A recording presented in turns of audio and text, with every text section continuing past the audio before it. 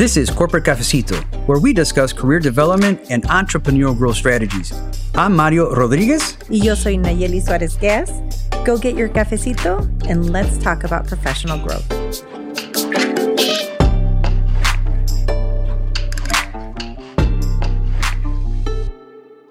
Mario, can you believe it's December already?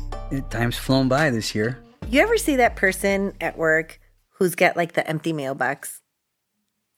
And you see them and I'm just like, how do you do it? And they're like, oh, I have a system and I do this and I block out this hour here for emails and I don't open my emails except during this time. And I'm always like, oh, I want to be that person. And I'm never that person. But in December, that's my time to shine.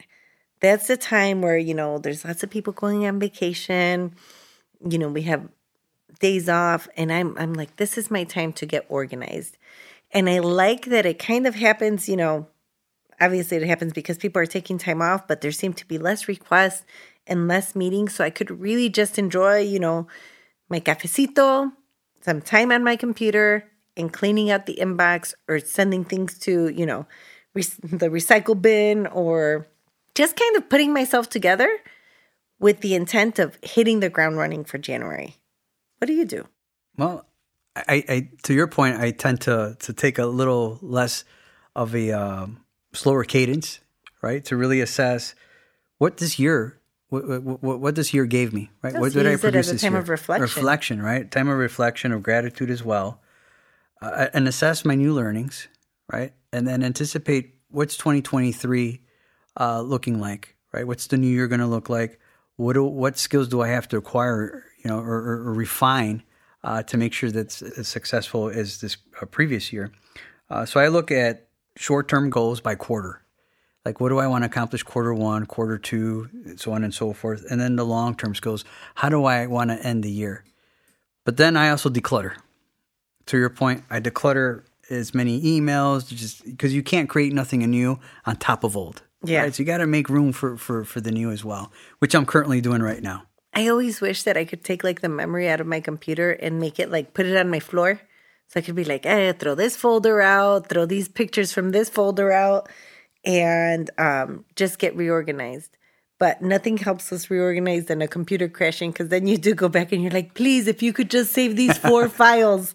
But the end of the year is also a time, I like how you pointed out reflection and talking about skill sets. It's also a really good time to schedule trainings. And at the end of one year in December, I remember we had like some budget left and I told my boss, like, there's this class on SQL that I really want to take. And I ended up taking it from December 26th through the 31st. And it was like ghost town. So I was like, it was almost like renting my own SQL coach.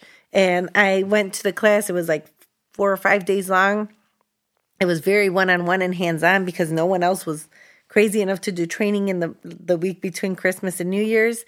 And I also got to use like the budget that my company had set aside for L&D. So I remember that time, and I should probably do that more often to think about like what options are there to do things right now, because it's probably going to be low enrollment. So you'll have a smaller class size and you could have a higher teacher-student ratio. Yeah, and then the other thing too, for all those business owners out there, there's year-end closeouts for type of trainings. There's a lot of stuff that's on demand online right now. Mm-hmm. Take advantage of those as well. That's what I look forward towards the end of the year, because you talked about budget. Here's another opportunity to kind of assess the costs, right? Reassess. Is it necessary for what you're paying? Can you reduce? Do you need all that? Because you're on the go from January until the holidays around November, Thanksgiving. Things are starting to slow down because people are taking time off. So again, part of my reflection is like, all right, what am I paying for, right? Am I getting true value for that?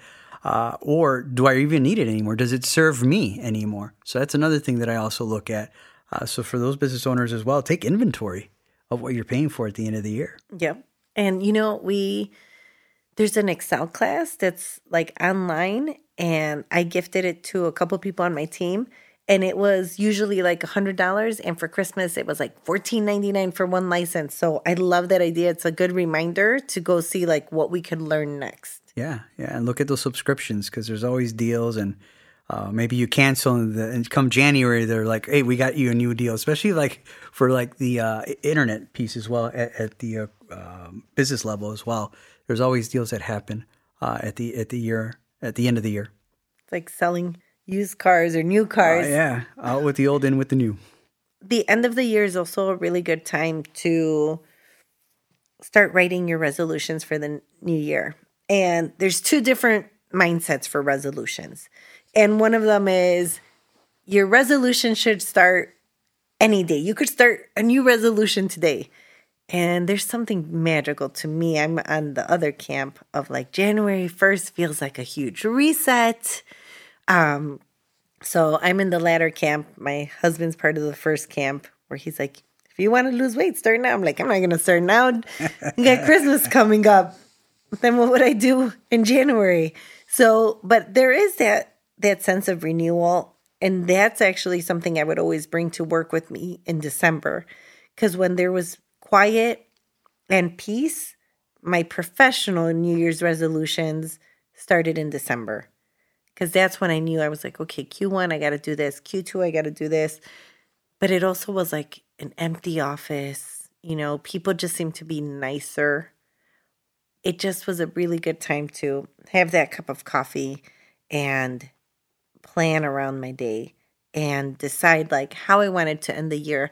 One of the things I also did is as I would go through like my emails or like projects and things like that, I would start writing them down for my year-end review. Because I wanted to make sure I had all my bullets. Because, you know, sometimes you get to those year-end reviews, and I was guilty of this earlier in my career, and I'd be like, well, how do you think I did? Or like, you know, they would say like this and this, and I didn't have my wins. And in December, I would start writing down all my wins. You know what? I did this, I kicked butt in this. I would go through my calendar and remember the meetings or the clients I worked with and start writing them down so that when it came down to my year-end review, you know, they'd be like, well, you know, you could work on this. And I'm like, oh, you know what? I did work on that. And I worked on that with this. And here's examples of my strategy. Here's an example of my leadership. Here's examples of like my successes. Here's what they were worth in dollars.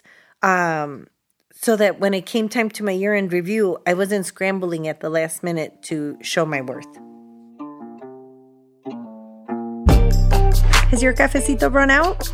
Go grab another cup. We'll wait for you right here. Please check us out at corpcafecito.com and drop us a message.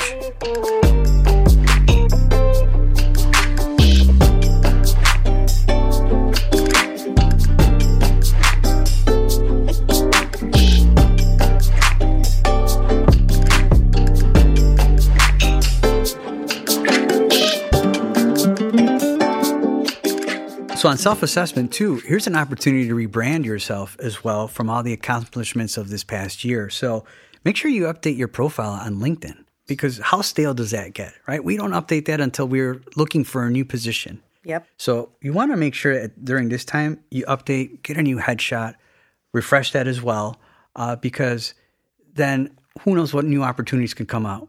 Because recruiting starts heavily again in January, because those that didn't accept a job or were unable to fulfill those positions at year end, they're out there. These headhunters are out there looking for the next candidate to fill those positions come January first quarter.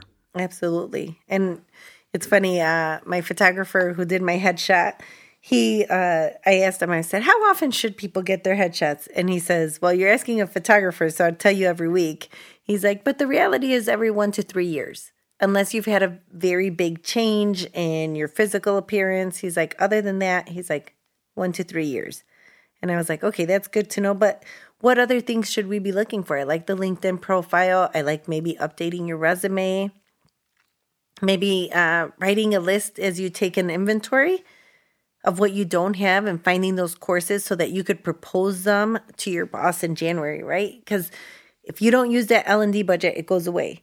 And it's going to go away really quick. So have those classes outlined in January. See if you could prepay for them, etc., so that you're ready to hit the ground running. You have the budget. You have everything, lined up. And those for entrepreneurs, business owners as well. Look to your advisory board, right? What are they consulting you on for the new year, right? What are things that you can shift around with them as well to reach those new heights in the new year as well? So leverage your network to kind of give you input on what's next and how to go about doing that as well. Well, we've given you some things to think about for December 2022 and, take your inventory, figure out how you want to hit the ground running because 2023 ya viene. Está aquí. Well, thank you so much for tuning in. We'll look forward to you tuning in to the next episode. Yo soy Mario Rodríguez. Y yo soy Nayeli Suárez Gas y aquí los esperamos. Hasta luego.